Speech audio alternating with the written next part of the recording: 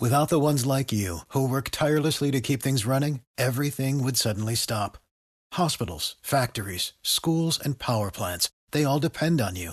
No matter the weather, emergency, or time of day, you're the ones who get it done. At Grainger, we're here for you with professional-grade industrial supplies.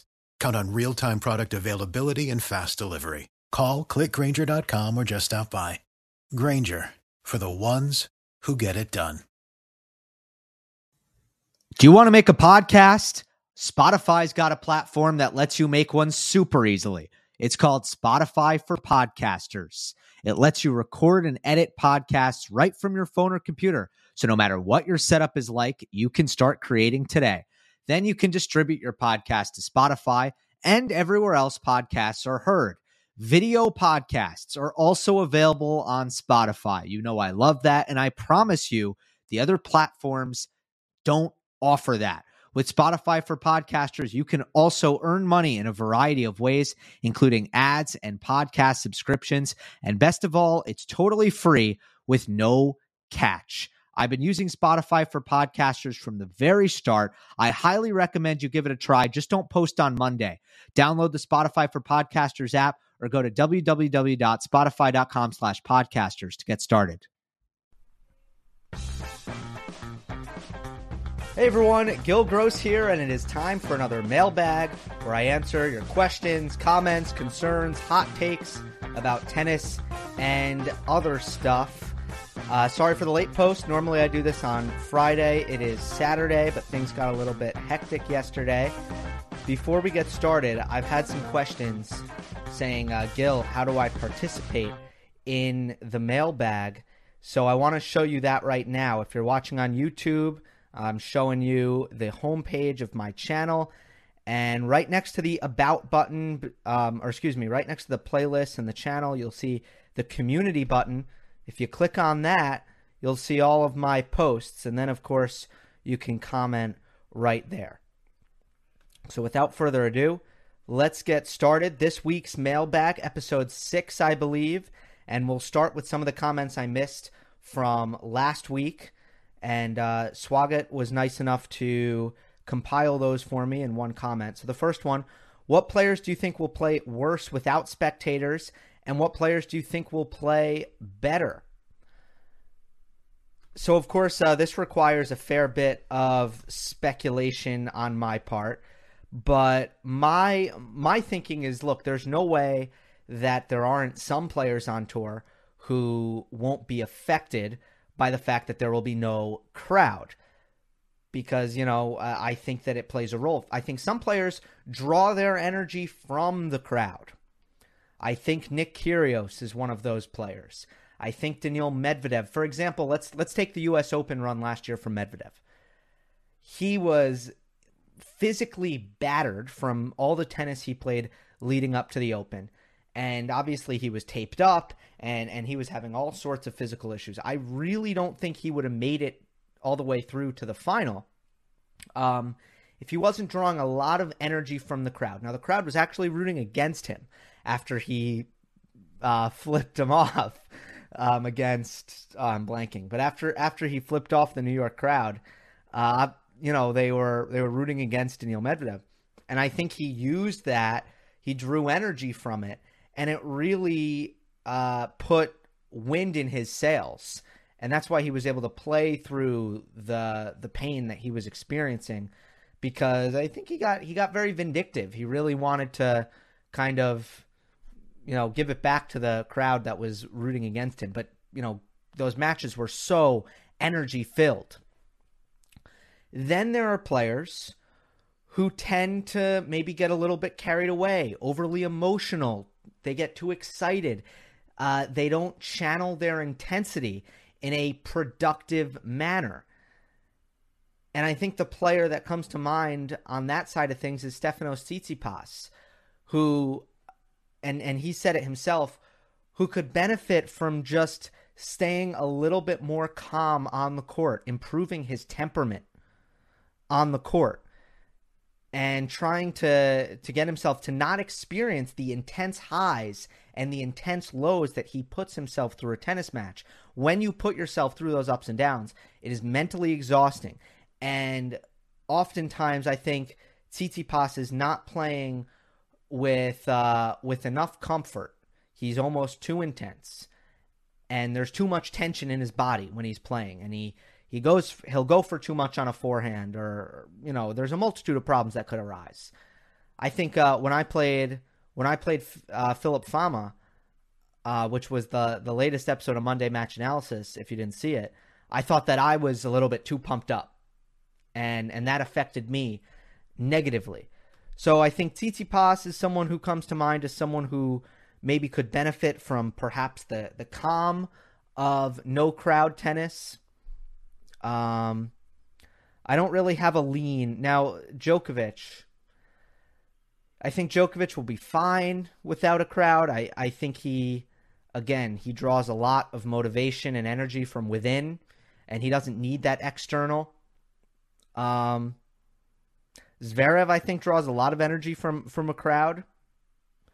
But a lot of these players, I'm not really so sure. The players who come to mind is possibly the no crowd situation helping Tsitsipas and possibly hurting Daniil Medvedev, a Nick Kyrgios who won't be traveling to New York anyway.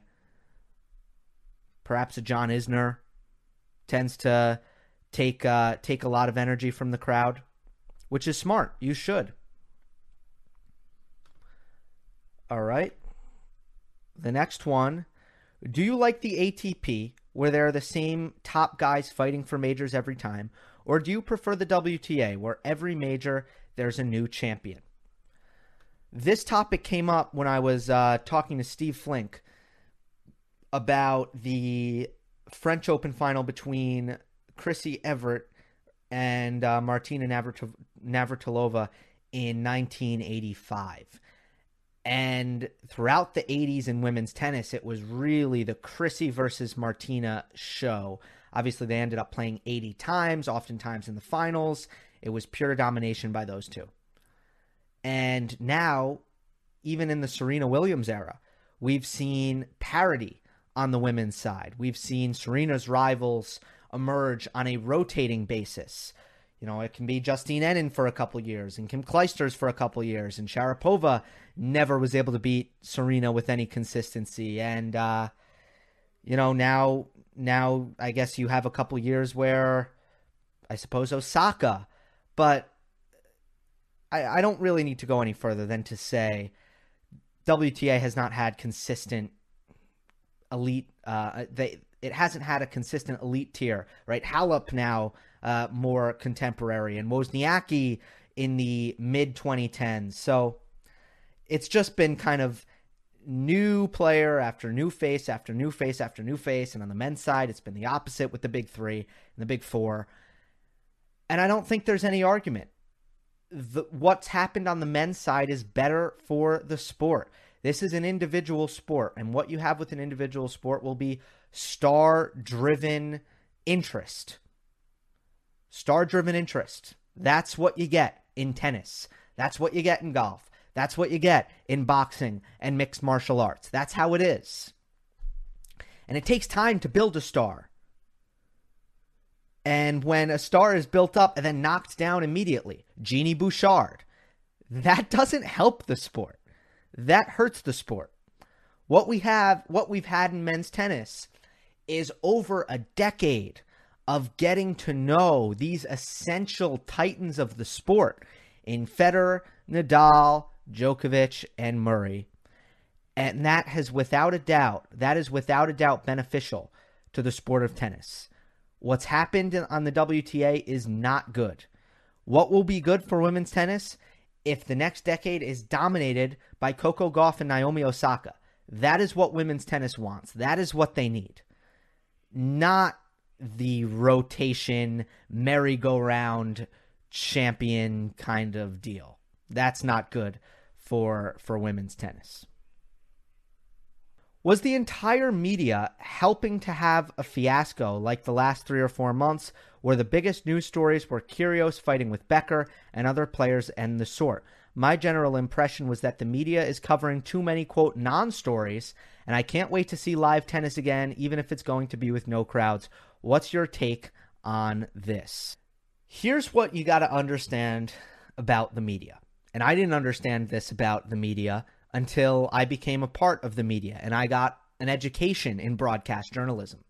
I didn't understand this. Here's what you got to get. If you are a reporter, your job is not to wait until something happens and then report on it. Believe it or not, that is not your job. Your job is actually to produce a product, just like any other business, just like the restaurant business. If your job is to make pizzas, you're making pizzas. No ifs, ands, or buts. Journalism is kind of like that. You need a story. And if there's no story, you better go find a story. I think it's important to understand that. So let's say you are, John Wertheim, and you write about tennis for Sports Illustrated. And look, I won't speak directly to what John is asked to do because I don't know exactly, but he has a weekly tennis column. Oh, come to think about it, he does a weekly mailbag. He's not allowed to just be like, I'm not doing it this week because nothing happened or because tennis stopped. And that is true for any local reporter, any sports reporter. You need stories, with the exception of freelancers who can really do whatever they want, and they might not be, unfortunately, they've really suffered throughout this pandemic because their services haven't been needed.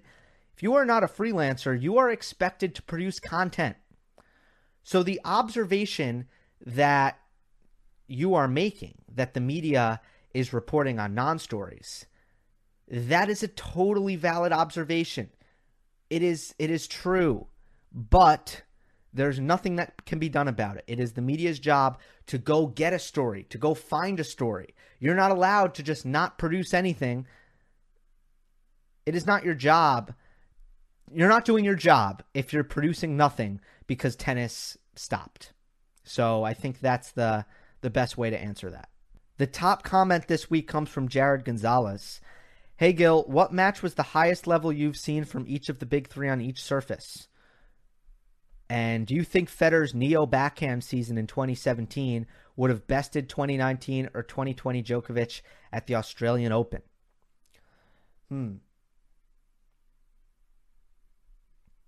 Highest level you've seen from each on every surface. For the ones who work hard to ensure their crew can always go the extra mile, and the ones who get in early so everyone can go home on time, there's Grainger, offering professional-grade supplies backed by product experts so you can quickly and easily find what you need. Plus, you can count on access to a committed team ready to go the extra mile for you. Call, click Grainger.com, or just stop by. Grainger, for the ones who get it done.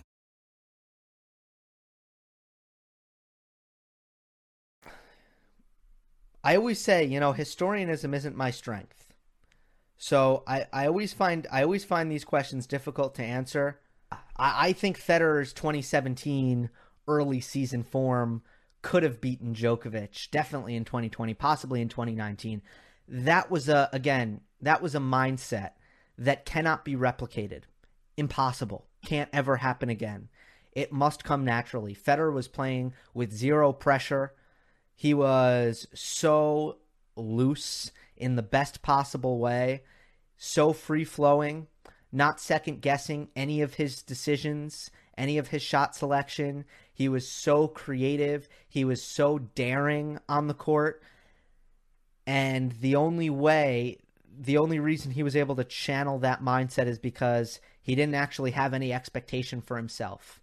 And I think what we found in the years following is that it's really impossible for someone to do that artificially. That mindset can only come naturally, like it did for Roger Federer, missing 6 months out with the knee surgery and having the off season and being fully prepared to come back, and coming in to the Australian Open in 2017 as a 17 seed and not having any expectation and playing lights out. Next one comes from Donut McMuffin. Why doesn't Team have any clay masters despite being a solid top 3 clay courter for the past few seasons? That's one of those kind of strange things. I'm sure it'll change very, very soon. Hi, Gil. Don't think you answered this last week, so I'll ask it here. What's your thoughts on the general slowness and homogenization of the courts and balls across the ATP over the last 15 years? Do you think this is a big reason as to why the narrative for whenever Federer plays Djokovic or Nadal is that Federer is the riskier player and has to do more to win because there is a perceived lack of solid consistency? Do you think fast court tennis deserves a revival? Something that nobody talks about is how minuscule the grass court season is compared to the clay court season or the hard court season. It oftentimes seems to me that the distribution of events on tour isn't fair to naturally attacking players and seems to skew in favor of players whose primary way of winning is baseline grinding and heavy hitting.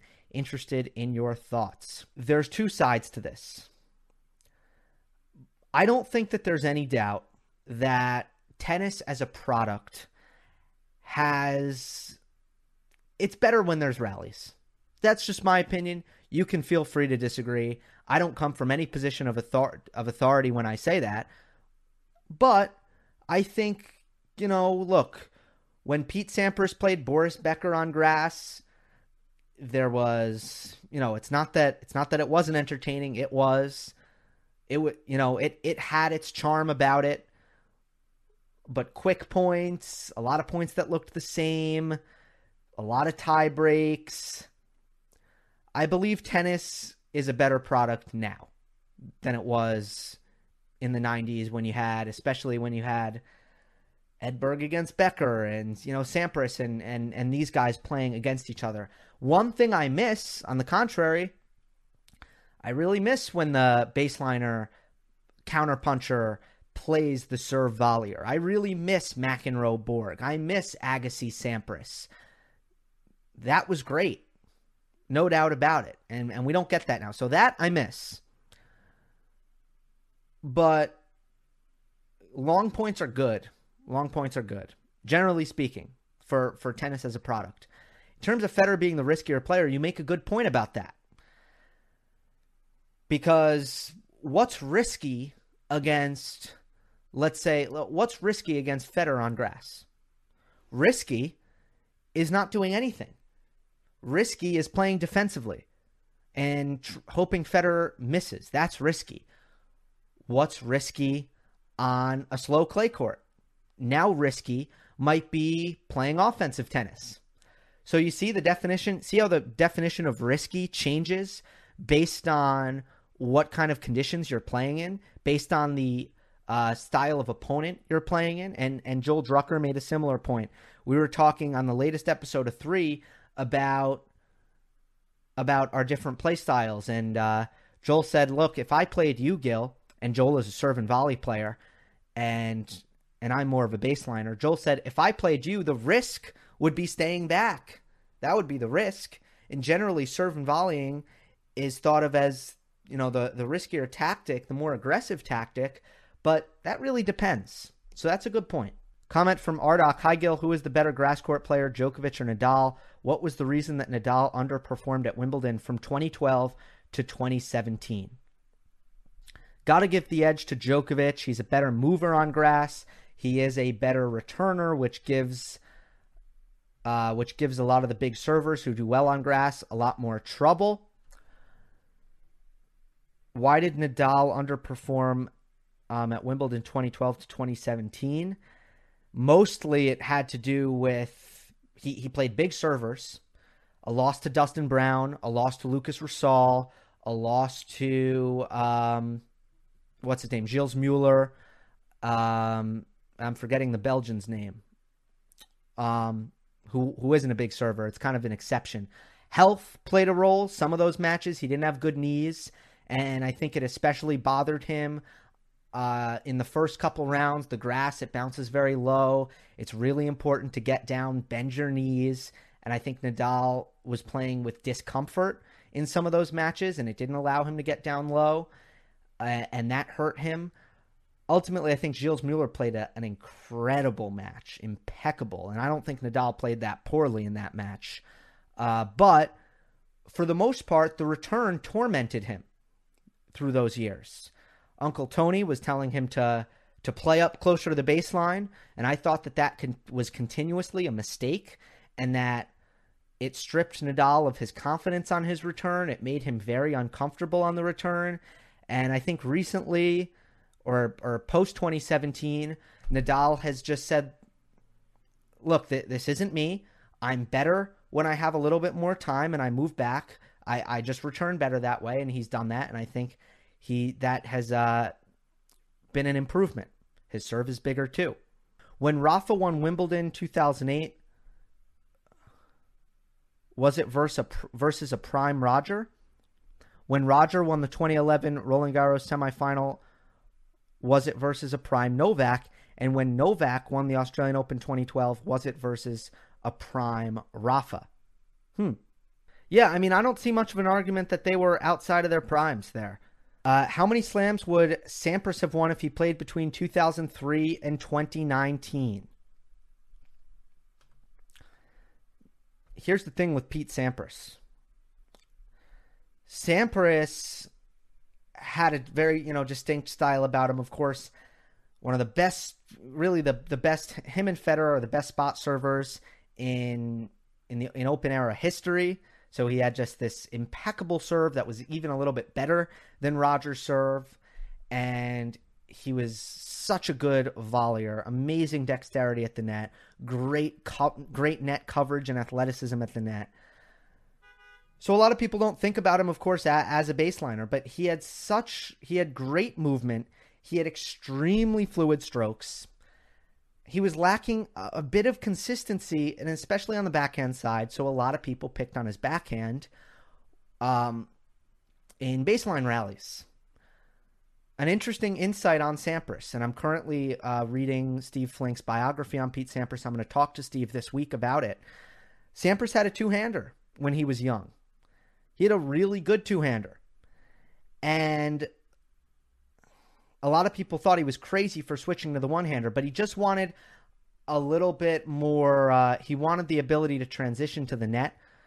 He liked the versatility with the chip and charge and the extra reach. It made him feel a little bit more athletic, and he liked his transition game a little bit better with the one-hander.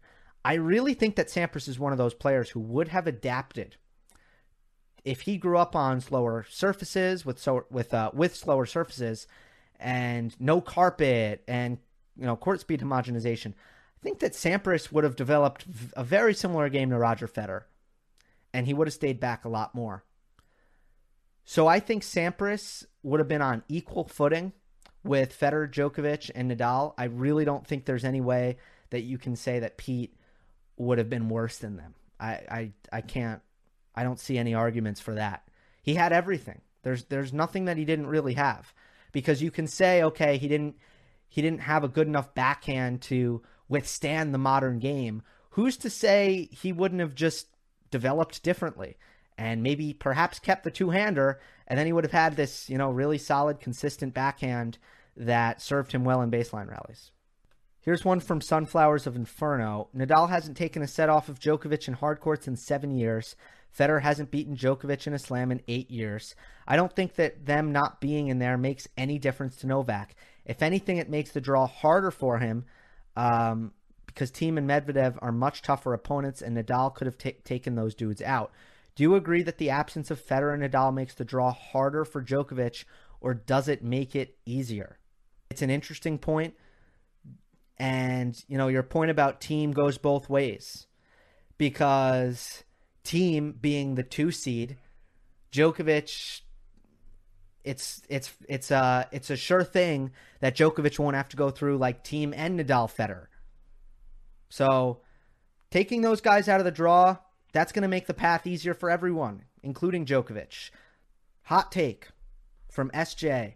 Nadal is about as good as Djokovic on grass, but has had the misfortune of Wimbledon being a few weeks after the long, grueling clay season. Hard to argue with that, just because of how Nadal has been banged up for quite a few Wimbledons. I'll still say he just isn't as good as Djokovic on grass. The assets aren't there. If you really evaluate the assets on grass, he has a worse serve return game than Djokovic, and he just doesn't quite defend as well as Djokovic on grass. For the ones who work hard to ensure their crew can always go the extra mile, and the ones who get in early so everyone can go home on time, there's Grainger, offering professional-grade supplies backed by product experts so you can quickly and easily find what you need. Plus, you can count on access to a committed team ready to go the extra mile for you. Call, click Grainger.com, or just stop by. Grainger, for the ones who get it done.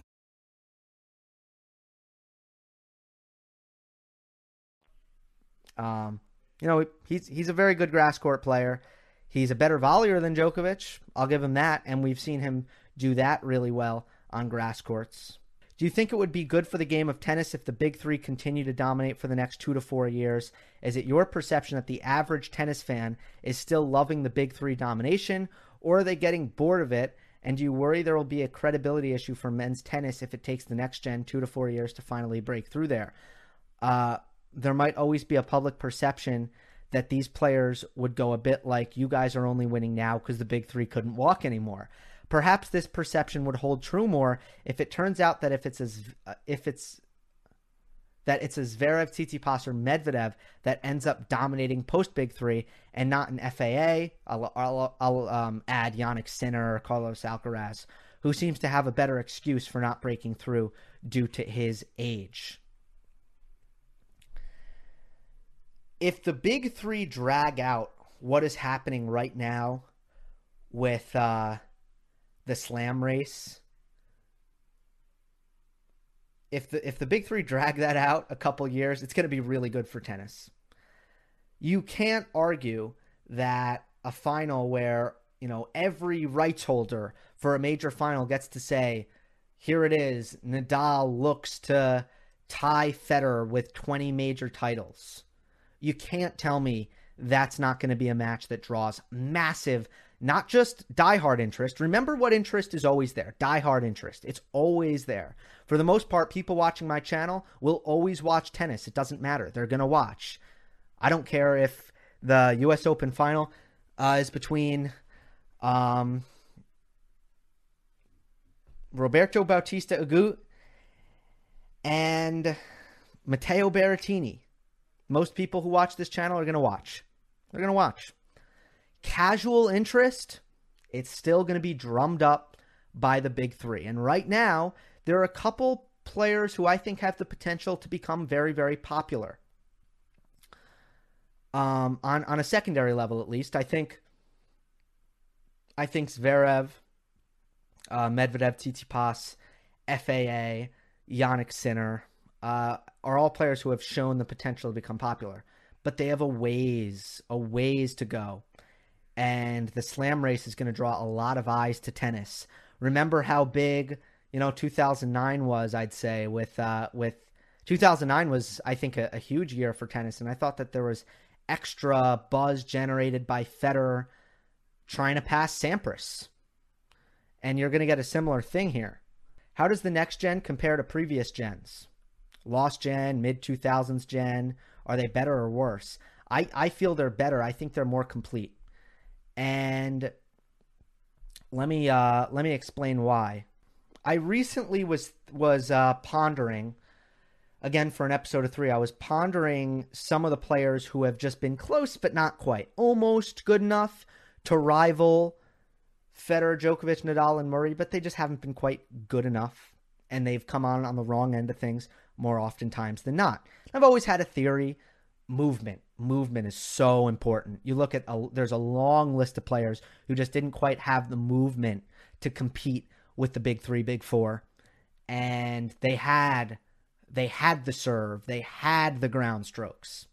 Marat Safin, David Nalbandian, Juan Martín del Potro, Joe Wilfred Tsonga, Robin Soderling, Tomas Berdych, Marin Cilic. So many players. So many players just weren't quite mobile.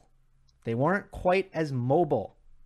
They weren't quite, and that affects the way you make shots. Obviously, they're all more aggressive players, but they didn't have the movement.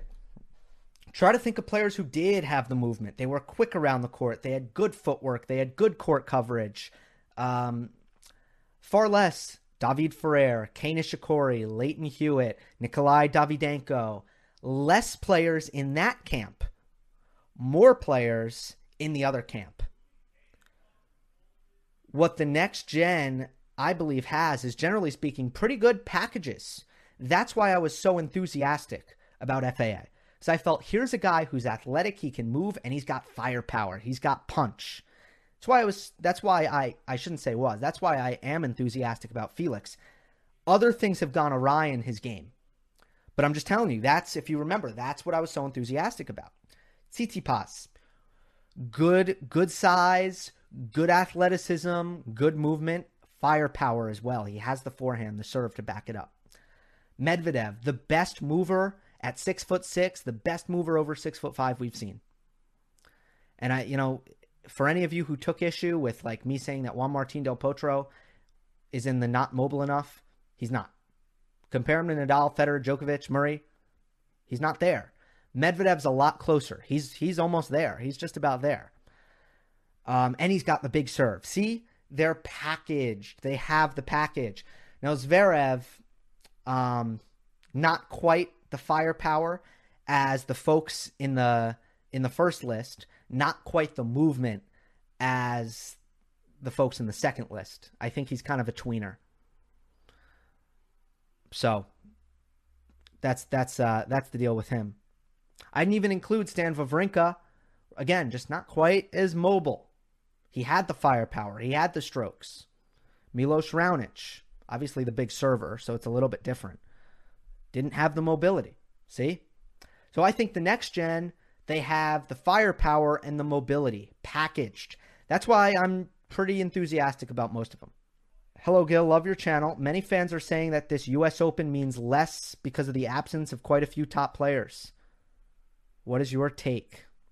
The U.S. Open asterisk debate. I don't think it should have an asterisk. Now, I'm kind of holding out hope. I want to see how it plays out. I'm pretty sure that once we actually see the tournament, once we see it happen, we're going to kind of stop talking about this asterisk thing. I think we're going to see that the level of tennis is really high. I think we're going to see that there are really good, hard-fought matches between top players at the end of it. And I don't think that we're going to want to put an asterisk on it. It'll still be a great achievement. And there have been tournaments where this has happened and there's no asterisk. Here's the end of the day, and I don't want to pick on Nadal because I know other players have had this. They've had easy draws. They've had, easy title runs. Like I think Federer 2018 Australian Open. I think Nadal 2017 US Open. There have been players who have had really easy paths to a major title, and no one is really going to remember it, guys. No one remembers it. If Nadal ties Federer with 20, no one's saying 19 plus the 2017 US Open. No one is talking about that. So why should we put an asterisk now? We don't put an asterisk when there's a bunch of players injured. In your opinion, what is the highest level of tennis you have seen between two players over the course of a set? My personal opinion is Nadal versus Djokovic, 2011 US Open third set. Would love to hear your thoughts. That's a very good pick. What happened in that match is Djokovic clearly had the edge, won the first two sets, and then Nadal's pure, pride took over. And he fought like an animal in that third set. He didn't have enough offense in this match to win it. He wasn't going to win this match, but he really wanted that third set more badly than anything. And he was just, did he do a lot of running in that set. And the rallies were long and animalistic, and Nadal just refused to lose. Went to dire straits and won that third set in a tiebreak. And that is a great level due to the rally length, and the crowd was really getting behind Nadal, which was even upping the intensity even more. So that's a good pick. Hi, Gil. What player outside the top 10 and over the age of 20 do you think has the best chance to raise their game to a new level and win multiple Grand Slams? What would this player have to do to go from good to great? Thanks so much, and I love your show, Sam. The best chance here is still Felix. Still Felix. Now, he's still just, 19, and Felix just needs to get comfortable putting a lot of balls in the court. He needs to learn shot selection. He needs to learn patience. He needs to learn consistency. He needs to stop getting overeager. He needs to stop making his targets so small. He needs to be more willing to defend. Sometimes I'm puzzled because he plays such an offensive game and he's such a great athlete.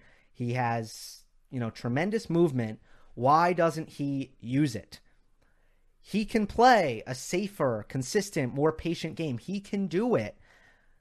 But at the present, he chooses not to. The backhand can be a little bit more precise, and that's something that I'm a little bit more concerned about from a technical standpoint, is can he control his backhand a little bit better? Sometimes it lands short. Sometimes it lands too close to the middle. I just don't think he doesn't have, he doesn't have the best placement on his backhand, I've noticed. It's pretty heavy. It's quite the heavy shot. So sometimes you can get away with not putting it in the right spot if you hit the ball with a lot of pace, a lot of topspin. And then, of course, the second serve needs to be a whole lot better if Felix wants any chance to raise his level to a Grand Slam level. But again, he has the tools, and I think Shapovalov and Rublev, they have a lot of potential, and you go further down the rankings, de Minaur, he'll rise up the rankings. Even Hurkacz will be a top 10 player at some point, in my opinion. Who else? Who else will get to the top 10? Opelka's rising fast. He'll be top 20 at least.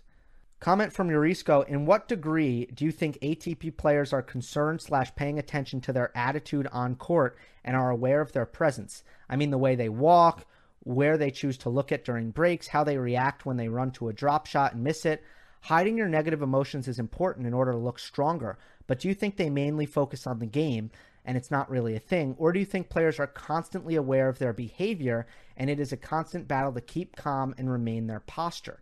Also, do you think it happens often that players are trying to influence their opponent mentally with things like coughing, grunting, shouting, throwing rackets, talking to themselves, celebrating, speeding up the tempo on their own serve or slowing down when retrieving, or are they just minding their own business?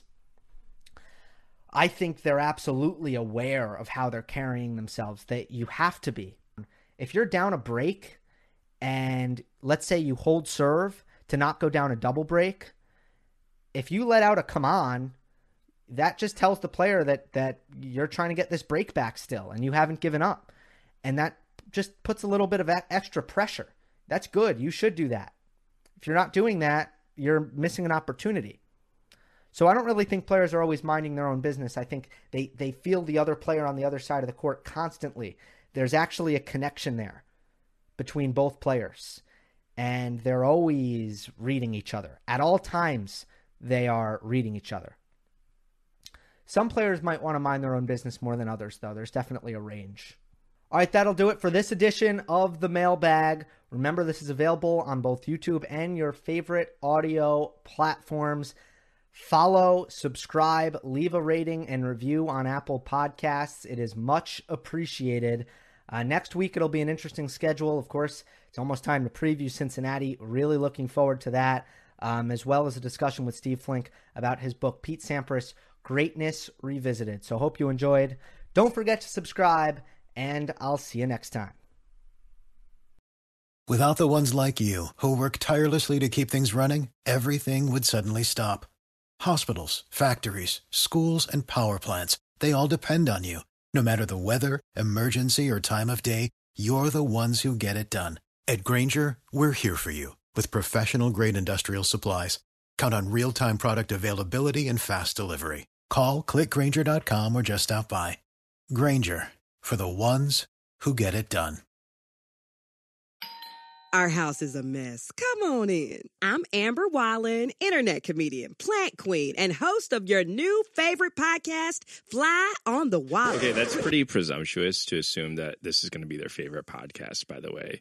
Like, come on, Amber. Anyway, that wasp that you just heard interrupt me is my husband. And co-host, Benjamin Wallen, also a comedian, and I host people at our home. I have a great wine collection in my cellar. Well, you mean the mini fridge? It's a mini fridge. It's a mini fridge. New episodes of Fly on the Wallen drop every Wednesday. Listen in as we discuss relationships, books, and keeping our sweet baby kid alive while we make laughs on the internet. Subscribe to Fly on the Wallen wherever you get your podcasts.